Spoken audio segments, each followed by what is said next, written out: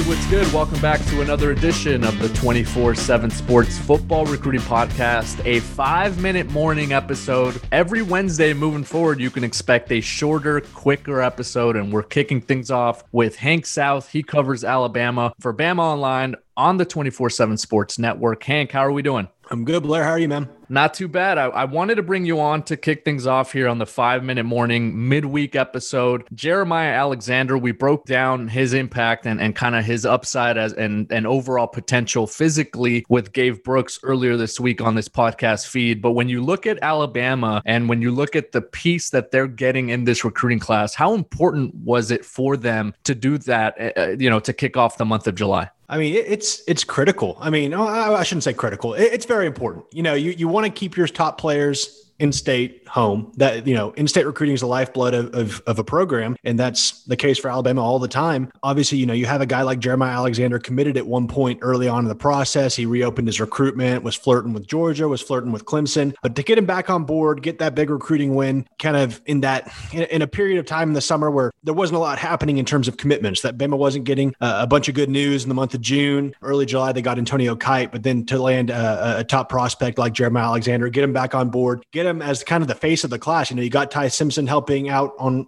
with recruiting some of the top guys, and you got Jeremiah Alexander now back in the fold doing the same. Before he decommitted, he was also talking to a lot of the top kids in the 2022 class. So I think it's huge, and it can really be kind of that stepping stone for Bama to really kind of pick up more momentum as the summer kind of draws to an end. Yeah, very important. Like you mentioned, Alabama had 2 5-star commitments per the composite on the offensive side of the ball. Now they add Jeremiah Alexander, a 5-star edge rusher from Thompson High School there in the state of Alabama, and now is the number 1 rated prospect in that class. You have an interesting piece up over at Bama Online, and I want to invite our listeners to go check that out if they're able to do so. You're outlining essentially what Alabama could do later this month and in early August before the season starts, because right now they're outside the top 10 in the composite. They're at number 11. They're number 3 among SEC schools, but the Bama Roll Tide can get on a nice little roll here. Yeah, absolutely. We've seen several of Bama's targets schedule commitment dates, or at least schedule timeframes on when they want to make a decision, whether that be in July or like you said, early August. You got several guys that took official visits to Tuscaloosa, guys like Denai Dennis Sutton, the top 100 defensive lineman from Maryland. He plans on announcing July 22nd. He's considering Alabama, Georgia, and Penn State. I know Penn State's been trending on the crystal ball, but it really seems like Bama and Georgia have been 2 schools that have him thinking a lot. So that's going to be an interesting one. Dane Shore, offensive lineman out of the state of Georgia. He's announcing July 31st. He's a guy that took all his official visits throughout the month of June. So he's a really busy kid. He's going to make his decision later this month. I think Bama has the inside track there personally. A guy that's really interesting that might be later in the summer, but he said within the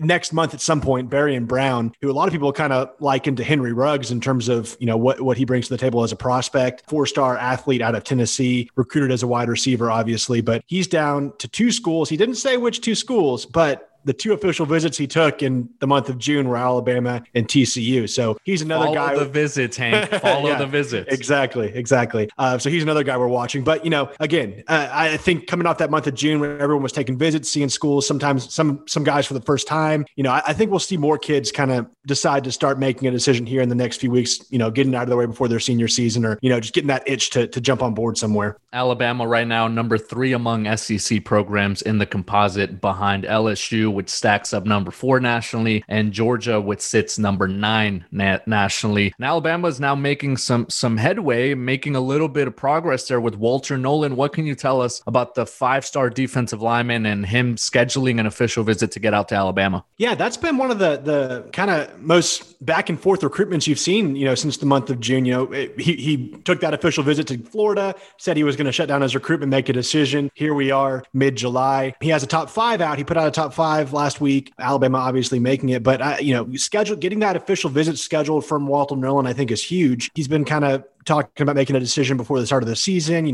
Will that happen? We'll see. But he hadn't really committed yet to taking an official to Alabama. He said maybe in the fall. So getting that locked in for that November 6th weekend against LSU, which will be a huge huge weekend. That'll probably be the biggest home game visitors weekend for Alabama this fall. But coming off a 3-day unofficial visit in June, one he raved about, talking to Saban, talking to the strength and conditioning staff. It sounds like he had a really good time. They left a really good impression. And he was also on campus for A-Day back in April. Obviously it was still the dead period, so he couldn't meet with the staff, but, had that exposure to Tuscaloosa, kind of had that home game vibe to it with more fans in attendance. So Bama kind of keeps chugging away there. There's been talk about Florida, there's been talk about Michigan, but, Bama's been right there this whole time. He's really close with the staff, really close with Freddie Roach, the defensive line coach. So that'll be an interesting one to track heading into the fall. We told you the month of June would be big for official visits, and then we would start to see some dominoes fall. Alabama obviously starting to reap some of those benefits. Hank, thank you so much for joining us. Absolutely. Thanks, Blair. All right, that is Hank South. You can follow him on Twitter at HankSouth247 for all the latest on Alabama from Bama Online. For Hank South, I am Blair Angulo. Thank you so much for tuning in to this edition of the 24/7 Sports Football Recruiting Podcast.